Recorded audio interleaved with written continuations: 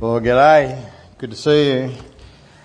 What a bizarre and confronting passage that we face today. Let me pray. Father, we pray for your mercy on us and wisdom as we come to this bizarre things, and we pray that you'll teach us what it is like in this world and what you are doing, what we should expect as your people. In Jesus' name, amen. 7 trumpet blasts, bringing destruction, woe and misery. The sun and the moon, they're broken. Stars are hurled to earth. The sea turns to blood. Later on in the next few chapters, because we're doing 4 chapters today, armies come out of locusts with scorpion tails and start stabbing people. And then there's another massive armour of kind of horsemen and riders, millions of people, 200 million of them coming out and waging war. It almost reads like a fantasy novel. I don't know if you've read any of Lord of the Rings or the Silmarillion, any of J.R.R. Tolkien, or maybe C.S. Lewis kind of stuff, or, more modern classics like David Eddings and the Belgariad and the Malloreon and things. It reads kind of like that, crazy creatures and things happening and kind of cosmic events. And if that's all that this was, we could just enjoy the fantastic scenes and, kind of like watching a horror movie and going, oh, that was scary, but it's not real life. So yeah, good. We can go back and just have enjoyed that moment and go back thanking God that we don't live in a world like that. But as we've been seeing already, this isn't a fantasy novel. This is God's word to his church struggling on earth. And as we've also seen, this is the world that we live in. Oh, it doesn't look like that. We don't see scorpion men kind of crazing around and stuff, but it's not a view from our vantage point. But this is the world as seen from God's perspective. Because what God is doing in the book of Revelation is he's pulling back the curtain of reality to show us the real state of current affairs in the world.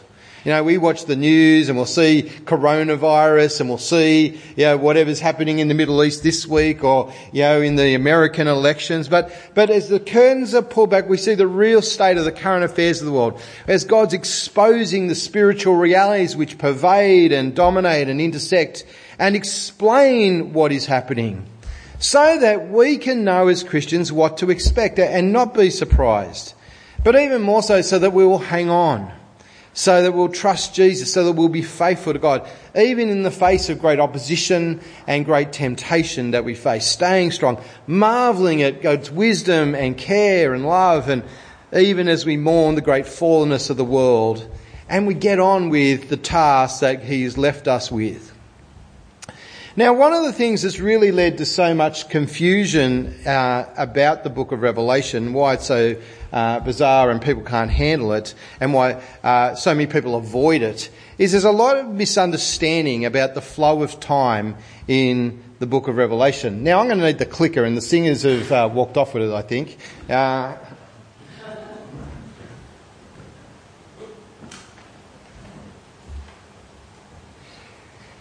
There's a lot of confusion about the flow of time in the book of Revelation. So before we get into the 7 trumpets, I just want to kind of stand back and say, what most people do who make much of the book, they see it as a sequence of events.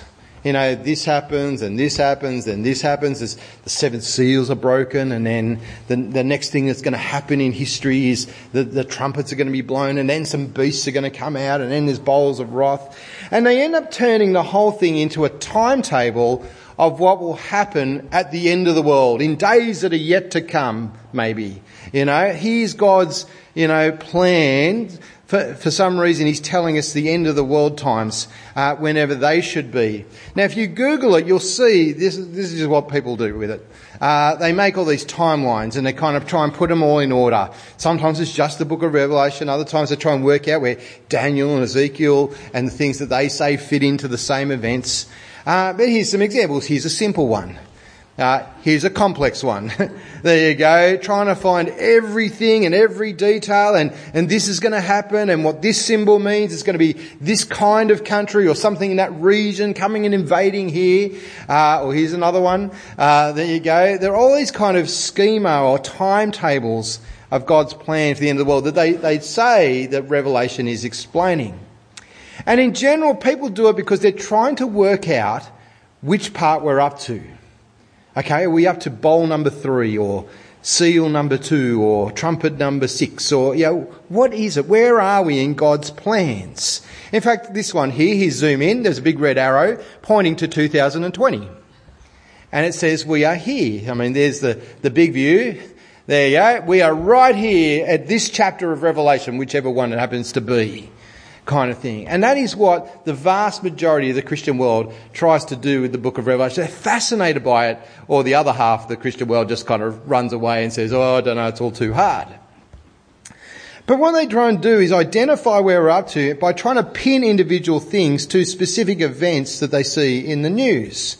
So, for instance, from our section today, the third trumpet is blown and a third of drinking water on earth, the rivers and things, are poisoned in some great catastrophe. Back a few years when the Chernobyl power plant, the nuclear power plant melted down, Christians all over the world went berserk. Because the groundwater was poisoned with radiation. And they thought that perhaps a third of humanity would be affected and perhaps die because where's Chernobyl? It's right in the middle of Russia. It's in the middle of Eurasia where all the people live. And it was going to destroy so many lives. And rumours started being spread around. Did you know Chernobyl is a Russian word? And if you translate it in English, do you know what it translates as? Wormwood. Which is what the star is called. Now, it doesn't mean wormwood in English at all. It's just nonsense, right? Kind of thing. It actually means black grass. It's named after the variety of grass that grows in the area, and it was growing there long before there was a nuclear power plant, and so on. Or the bank card symbol, with the B inside the B inside the B. Well, what does a B look like? It looks like the number 6. Okay, and so there is the 666. Here is the beast mark on the world that you cannot buy any goods or things. That's coming up in the next section we'll look at next week. Or barcodes. When they came out, did you know that the first thing on a barcode, the last thing on the barcode, and the middle thing on every barcode in the world are 2 longer double lines, thin lines. Have a look now. If you've got something with a barcode still on, you'll see 3 double lines, thin lines. And if you look up in barcode language what a double thin line means, it means 6. Every barcode starts, middle and end with 666. You cannot buy anything without a barcode, right? This must be what we're talking about. And they're fascinated by it, trying to identify world leaders and world events as the beast or this or that. It's also that we can know we are up to here in God's timetable. And so why do we need to know if we're here? Well, now we should panic because look how far along we are. And now people need to turn to God as if they didn't need to turn to him before now. But in the end, all that stuff is really just a distraction and really unhelpful because it totally misses the point that God's trying to make. Revelation is not a timetable. Because the book is not giving us a sequence of events, one thing after another, but it's actually a sequence of visions. Okay? He sees the things one after the other, but they don't happen one after the other, and we'll see that tonight, or today. It's not a sequence of events, it's a sequence of visions. And each section starts with, and then I saw. Okay? So he's seeing different things, but each one is a new vision that he sees one after the other, not the events happening one after the other. And the modern equivalent today is video replays. Who watches sport or has seen sport and you know about action replays, right? You're watching the cricket and, far out, you see far beyond times. I don't even know who their, cricketers are anymore, kind of thing. We lost TV reception like 3 years ago, so, anyway, so who's an Australian fast bowler? Mitchell, what's his face? Stark, there you go, he comes steaming in, takes out middle stump, right, of one of the English batsmen, and everyone's cheering. But then you see it again for a second time, and then you see it again a third time. And a fourth time, you see it from over the bowler's shoulders. You see it from square leg. You see it really up close from stump can. It's got the ball smacks you in the face as the video screen. And then you even see it again in slow motion. But there's only one time the batsman actually got out, right? You know, he didn't get to stay in and have another go, right? And happened to get bowled the same way by Mitchell Starc on the next ball and, you know, kind of thing. And why? A third time. Man, that guy's a bad batsman, you know. And how does Mitchell Starc keep getting in exactly the same spot? That's not what happens. He got out once, but we're viewing it from different angles, because each angle gives us a new perspective, a new piece of information to help us understand how bad his footwork was. You know, how he got the bat down too fast or too slow, kind of thing. That, you know, there's something interesting to see, that you learn something new about what was happening in it. That's what this book of like. In fact, it happens in other parts of the Bible too. In the book of Daniel, Nebuchadnezzar has a vision of a statue made up of multiple segments in Daniel chapter 4. Then in Daniel chapter 7, Daniel has a vision of 4 beasts rampaging through the earth. And as the explanation is given of both those things, they're exactly the same events, described in very different ways, in very different kind of emphasis, but it's exactly the same things. There's 4 kingdoms that are coming, and Babylon and Nebuchadnezzar are the first one in each time, and then it's the Persians, the Greeks, the Romans. And then the end chapters of Daniel, it's described again from a different perspective, from the point of view of how the invasions work in each of those cases. So it's the same events being viewed from multiple angles, described in different ways, just like the book of Revelation. It's not one thing after another. It's not many different events. It's the same events describing the world that we live in from different angles, all as God pulls back the curtain so that we can understand reality. Well, let's pick it up from the 7th seal, which we didn't quite get to last week. Remember, Jesus was opening a scroll from God's hands that had 7 seals on it. Not seals, but, wax stampy kind of seals, kind of thing. That'd be pretty gruesome if he was opening. Anyway, we won't go there. But Jesus was popping open the seals on this scroll. And we saw in chapters 6 and 7, the first 6 were opened. And each time one was popped open, it brought forth war and plague and famine and murder. There were martyrs, God's people being killed for the testimony of Christ. But the 7th seal is a bit of a surprise, big pun. Jesus breaks the 7th seal and there was half an hour of silence in heaven. I'm just seeing if I can do it. Half an hour. Everything just stops. It's weird. It's uncomfortable. Half an hour of silence, normal times, is not something we normally do. We find 1 minute of silence uncomfortable. Have you noticed in Remembrance Day and Anzac Days and things, when there's a minute silence, now they only go for about 15 seconds? You time it. Because 1 minute is a long time for a big crowd to stand there doing nothing. It's really uncomfortable. Half an hour of silence. At half an hour of silence, in a chaotic heaven where there's been war and it would seem like an eternity. But what is it? Is God just resting, having a nap? Is it a pause in God's judgment or plans? Is it a response to God, like in the book of Habakkuk? The Lord is in his holy temple. Let all the earth be silent before him.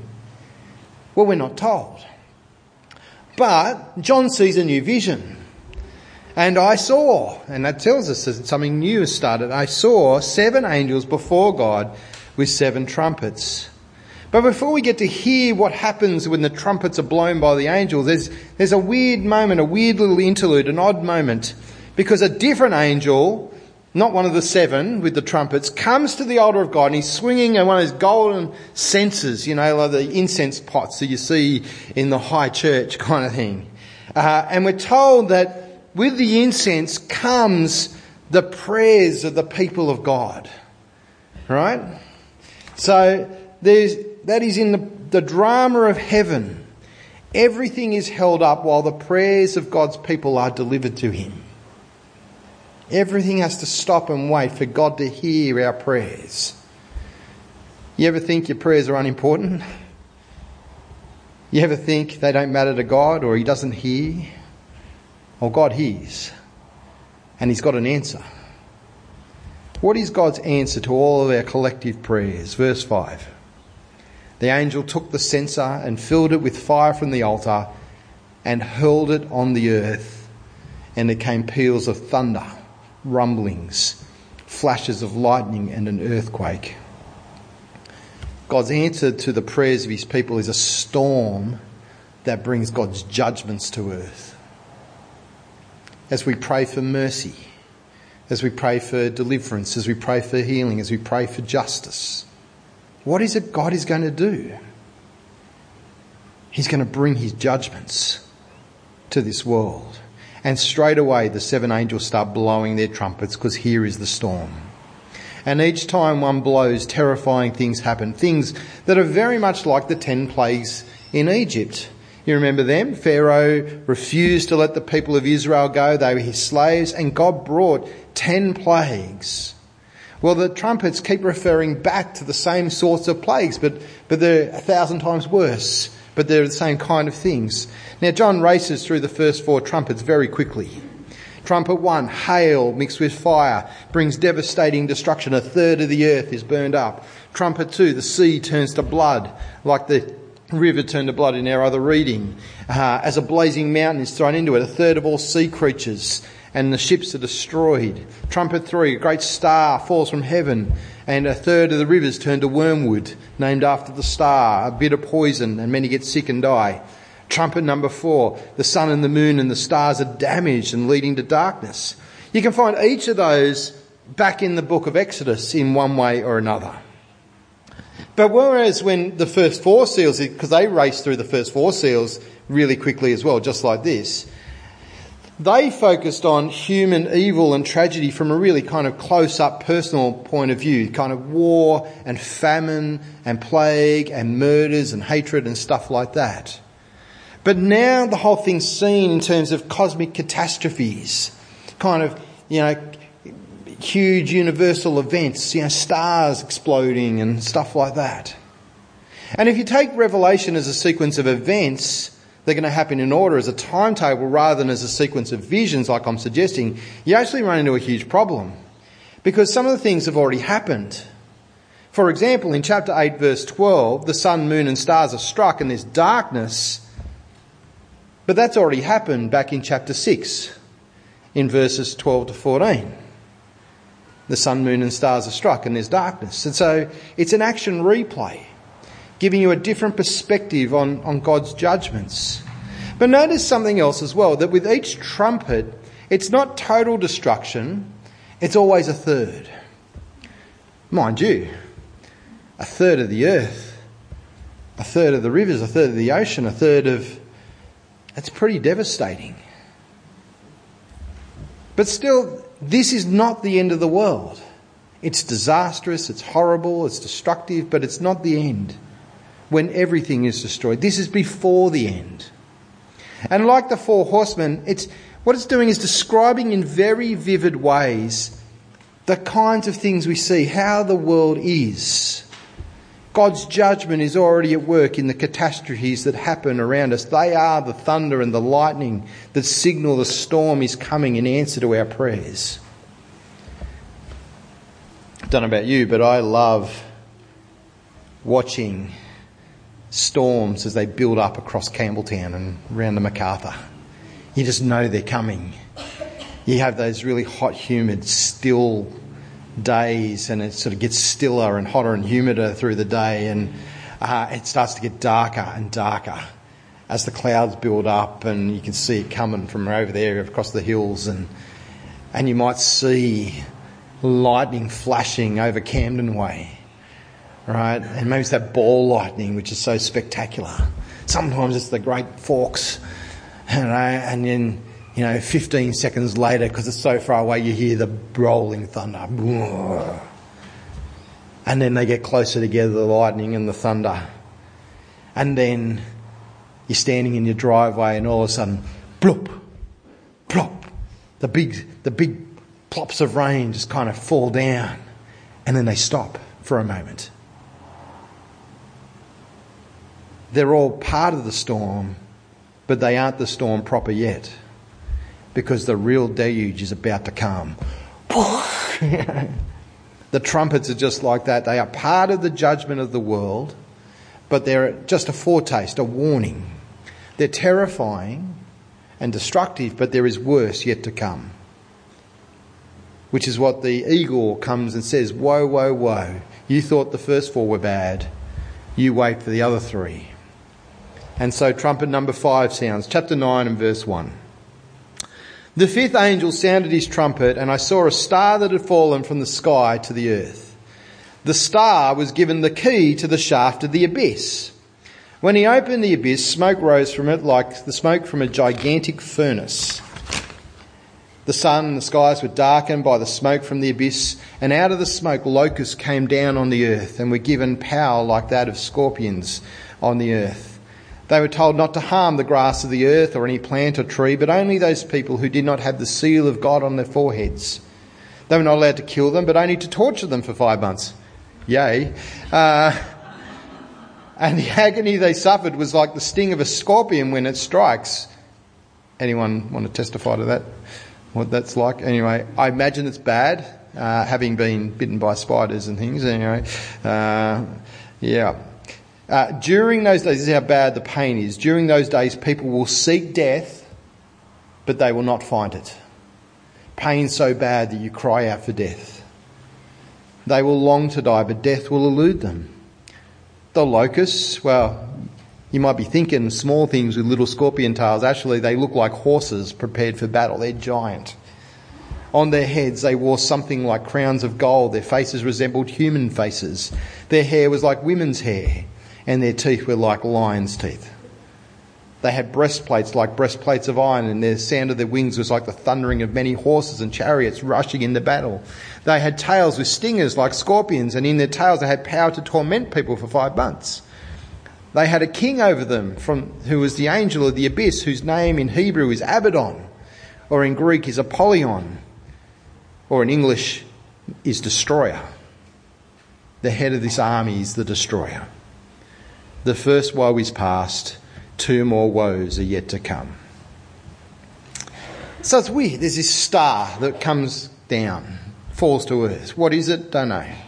We're not told. Right? Is it the devil? Some people want to say that. Is it the gospel as it opens up the keys to Hades? Is it the law of God? Is it...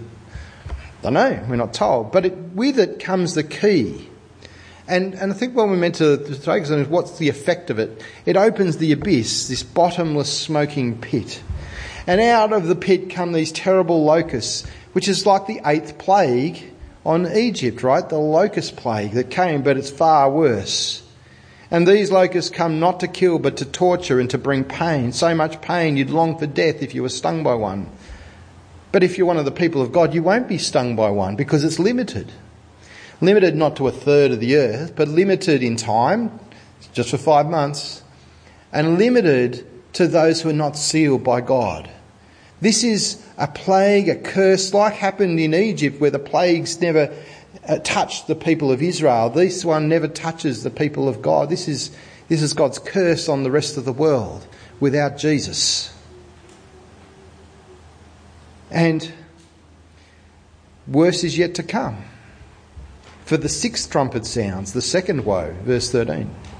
The 6th angel sounded his trumpet, and I heard a voice coming from the 4 horns of the golden altar that's before God, the one that, the prayers went up to and the judgments came out from. It is said to the 6th angel who had the trumpet, release the 4 angels who are bound at the great river Euphrates. And the 4 angels who'd been kept ready for this very hour and day and month and year were released to kill 1/3 of mankind. Christian, non-Christian, everyone's affected. The number of the mounted troops was twice 10,000 times 10,000, which, smart maths boys from Trinity, 200 million. There you go.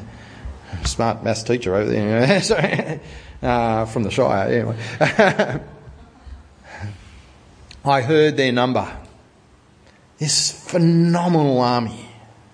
And out come these terrifying mounted riders.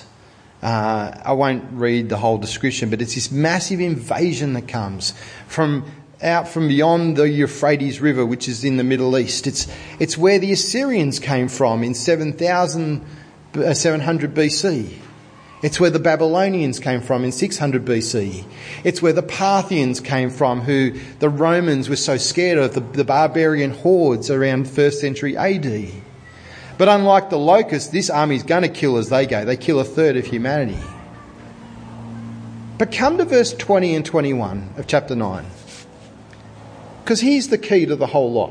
Why are all these things happening?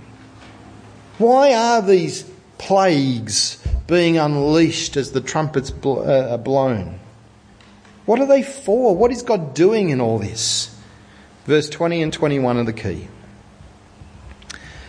The rest of mankind who are not killed by these plagues, not just the army, not just the locusts, not just all of them, the rest of mankind who were not killed by these plagues still did not repent of the work of their hands. They did not stop worshipping demons and idols of gold, silver, bronze, stone and wood, idols that cannot see or hear or walk. Nor did they repent of their murders or their magic arts or their sexual immorality or their thefts. What happens as the world undergoes these devastating events and plagues? The vast majority of people remain unrepentant. It doesn't matter how great the devastation is. It doesn't matter how much pain and terror they see. Just like Pharaoh during the plagues, they harden their heart and they continue in their own way, continuing to worship their false gods who they think will protect them, continue in their stupidity, continue in their immorality, doing what should not be done. They will not stop.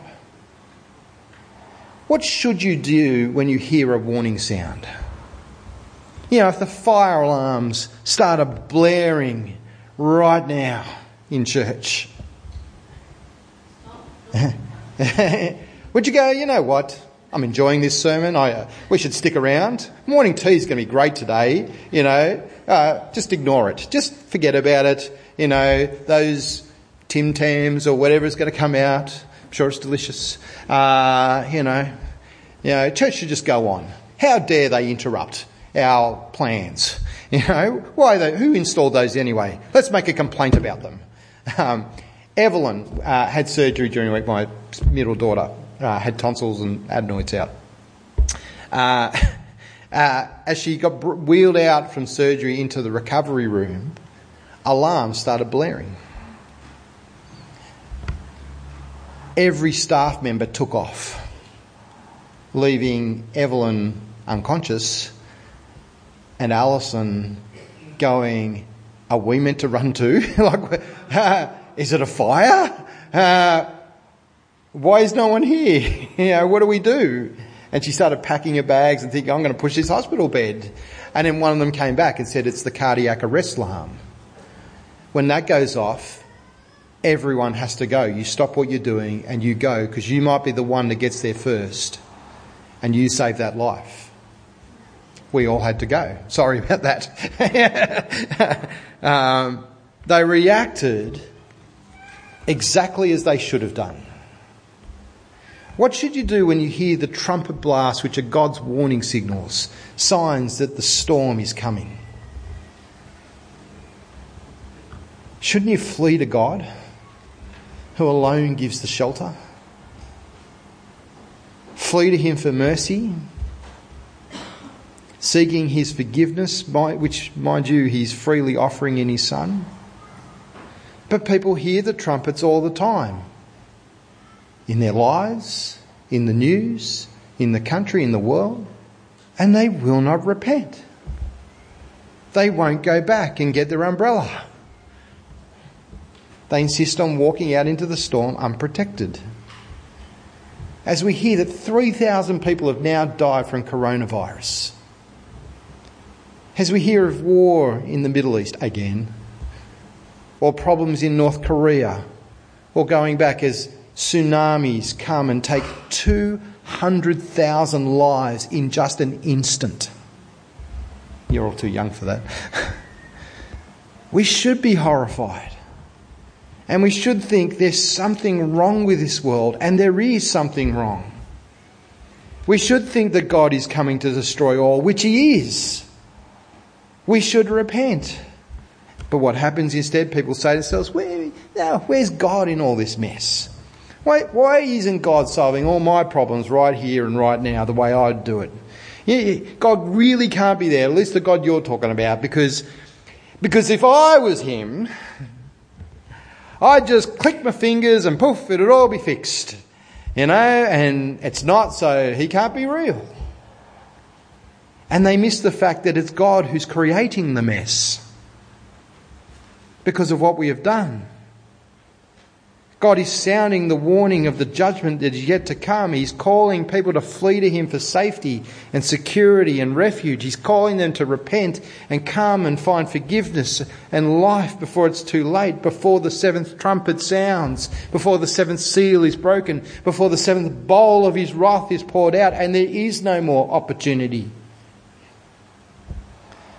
But before we hear the final trumpet blow,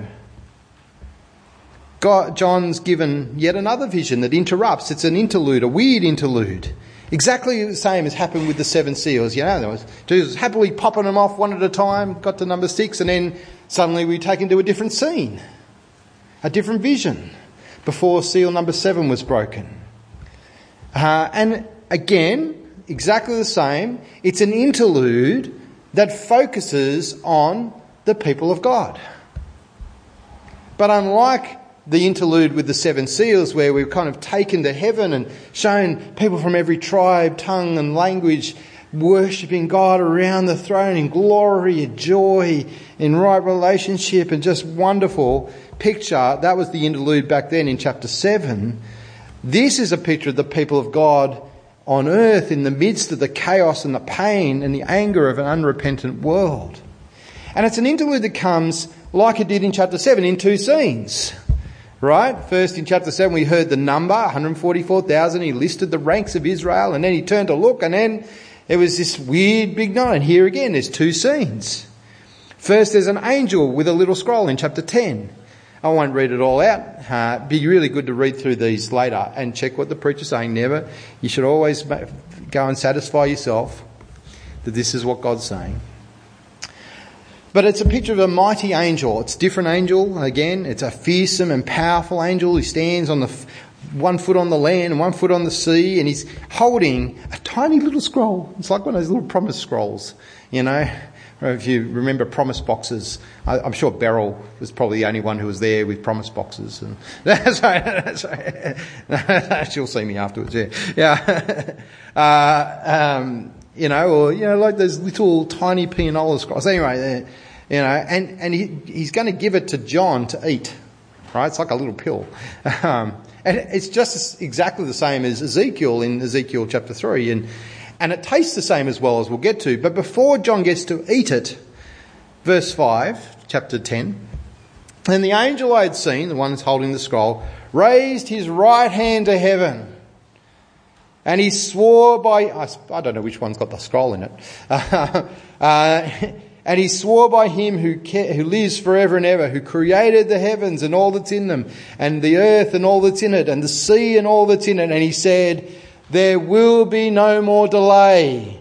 But in the days when the 7th angel is about to sound his trumpet, the mystery of God will be accomplished, just as he announced to his servants, the prophets.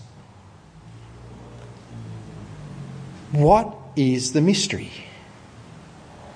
What is this mystery of God that has to be accomplished? What is it that we're waiting and the trumpet hasn't been blown and the world's not been wrapped up because this hasn't been done yet? Well, it's not something mysterious or spooky. I mean, mystery might make you think of that. A better word would be secret. It's a secret. The secret plan that God had that had to be accomplished before Judgment Day. A secret, it turns out, is an open secret because he already announced it to his servants, the prophets. We have the secret in the Old Testament. But what is it? What is it that no one understood, no one could work out, that now must be revealed and fulfilled before the end? Well, it's the mystery of God that the whole New Testament speaks about. You can see it in Ephesians chapter 1, in Ephesians chapter 2, in Colossians chapter 1 and 2, and various other places. It talks about this mystery of God. What is the mystery of God? It's simply this, that when the Messiah came, when Jesus arrived, he came not just for the Jews, he came for the non-Jews too, for the rest of the world, the Gentiles. People from every tribe and tongue and nation. If you only ever had the Old Testament and read it and nothing else, you mightn't realise that that was God's plan from the beginning. But once Jesus comes and sends his disciples to all the world, you look back and say, of course that was always God's plan. You know, the Jews were meant to be a kingdom of priests for the rest of the world to hear the light. And that's what he's accomplishing now, the salvation of men and women across the world. That's actually the point of this time that we live in. That's why the seventh trumpet hasn't sounded yet. Because it is the time for the gospel to go into the world, that men and women and children might repent of their sins and still find forgiveness and life in Jesus before the end. It's why God is being patient in 2 Peter chapter 3. This is the only reason the world has not been wrapped up yet, so that the gospel might bring its light and salvation to more. And so John takes the scroll and he eats it, and it tastes weird. It tastes really sweet like honey. And then it tastes really bitter and horrible. It's the bittersweet message of the gospel. It's sweet and delightful as you savour it, as you receive it. It's so wonderful as you believe it. It's sweet in your mouth as you tell it to others. For here is life. But it carries great bitterness. There's the bitterness of seeing people reject this most wonderful news. It's insane. There is no better thing you could have in this world than be forgiven and be right with God. It is insane that people go, oh yeah, prove it. Or insane that they go, don't care. I've got a friend who can explain it back to me, who knows the truth. He's like, but it would change my life. I don't want to live for God. I want to live for me. He gets it, but he's insane. All right? And that's bitter. How many times have you shared your faith or something about your time at church over the weekend, or the great love of Jesus, and you watch the eyes just kind of glaze over and the dribble start coming down here, and they go, oh, sorry, what were we talking about? Oh, how's the cricket? Talk about anything else. And even more bitter when they turn on you and they start to say, you're bullying me, or you're mean, you're arrogant. Which brings us to the second part of the interlude, the two witnesses in chapter 11. Another strange scene. Again, we won't read it out. But John's told, and you've got to go and reflect on this, John's told to measure God's temple. I think this is the weirdest part of the book of Revelation. All right, there's going to be beasts, there's going to be dragons and stuff. This I've never understood until a couple of days ago. John is told to go and measure God's temple. He's given a measuring tape. But it's a temple that happens to be under attack. The outer court has been pillaged and sacked by pagans. But then all of a sudden there's two witnesses. God gives two witnesses, and it picks up Zechariah chapter 3 in the Old Testament. It's exactly the same two witnesses, who are also described there as olive trees in both Zechariah and in Revelation. And these two witnesses, olive trees, they speak the word of God in power. They stand between the temple of God and the world invading, speaking their message. It's a powerful word that destroys enemies. A powerful word that brings plagues, that turns water to blood, again harking back to the plagues on Egypt. It's a message that brings flood and drought, just like Elijah as he preached to unrepentant Israel. And these two witnesses are fearless, despite massive hatred and opposition and pressure. But in the end, when no one can do anything about them, no one can stop them speaking, a character, the great enemy who we've yet to meet in the book, the beast from out of the pit of hell, comes and he kills them. And it looks as though the powers of evil have won. It looks as if the temple will now fall. It looks as if all of God's plans will come to nothing as people start to gloat over the pathetic fallen bodies of the two witnesses and laugh at them. Sucked in, got him. But wait, verse 11, chapter 11. But after 3.5 days, the breath of life from God entered them, the two witnesses, and they stood on their feet, and terror struck those who saw them. Then they heard a loud voice from heaven saying to them, "Come up here," and they went up to heaven in a cloud while their enemies looked on.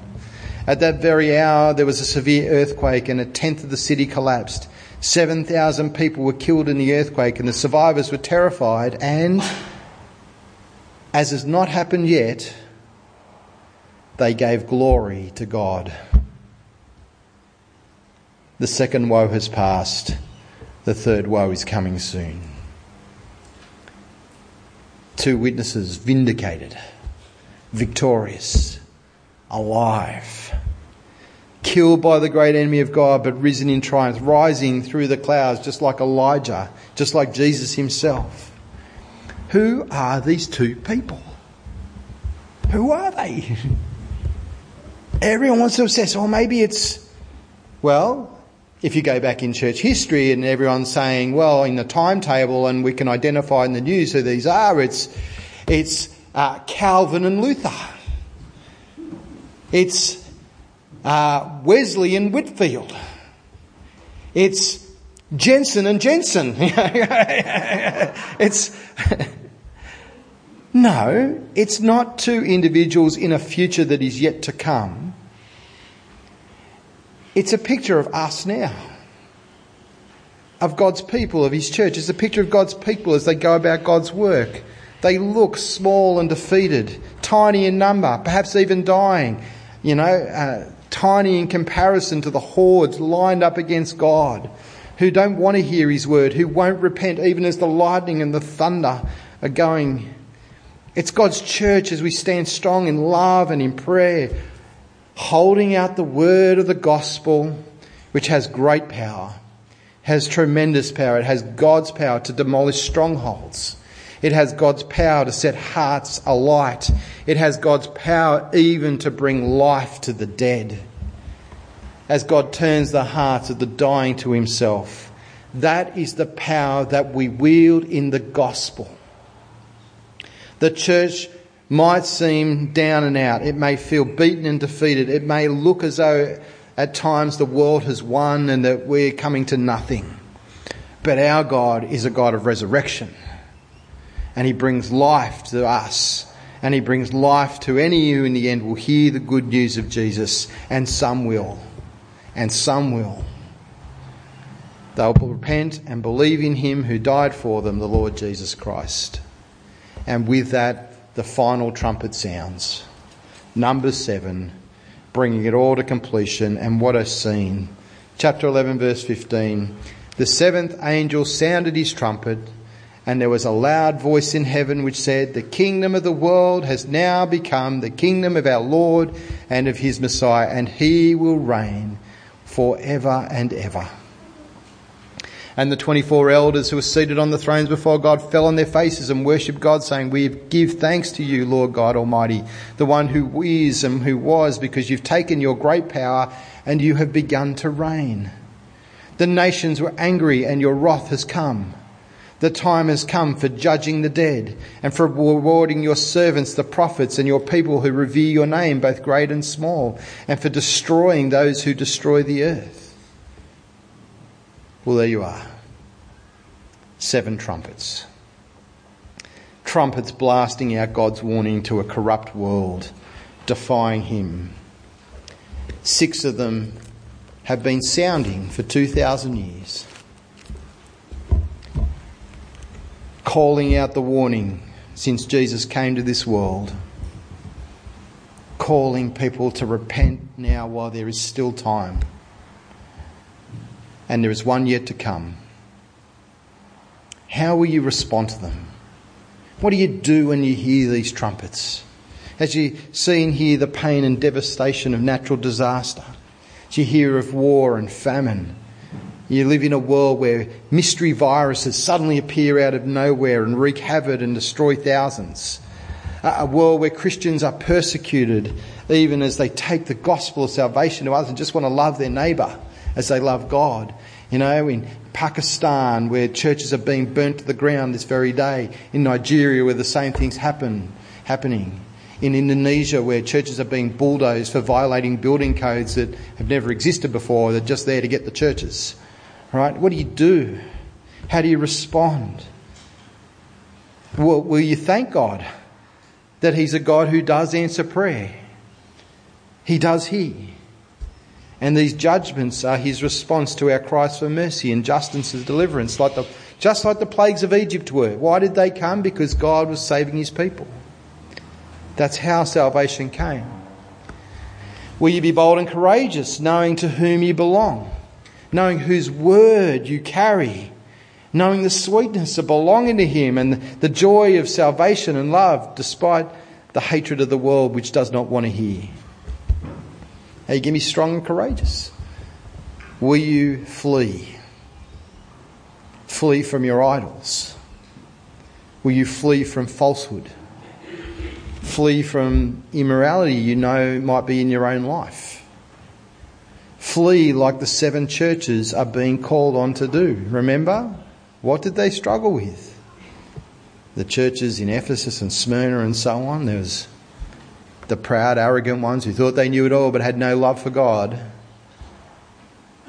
There was the ones invaded by false teaching, led to worship false gods and led to worship God falsely and led into sexual immorality. There was the persecuted church that felt weak, battered, that it was poor and going to die, but really was strong and rich. And there was the church of Laodicea, the one that Jesus despised. The one that was comfortable, thought it had it all, was wealthy, but it was lukewarm, and He said, I'm going to vomit it out of my mouth unless you repent. How should we respond? When you hear the warnings, repent and turn in love and trust to God. Pharaoh in his day would not hear the warnings. Look what happened to him. How foolish would we be if we were anything like him? These are sobering words, our Father. We thank You that You are God who cares so much that You do warn. You warn our world. You warn that all is not right. There is a judgment coming. And we thank You that You're a God of mercy who's given Your gospel of light and sweetness and joy, life, that the world does not want to hear.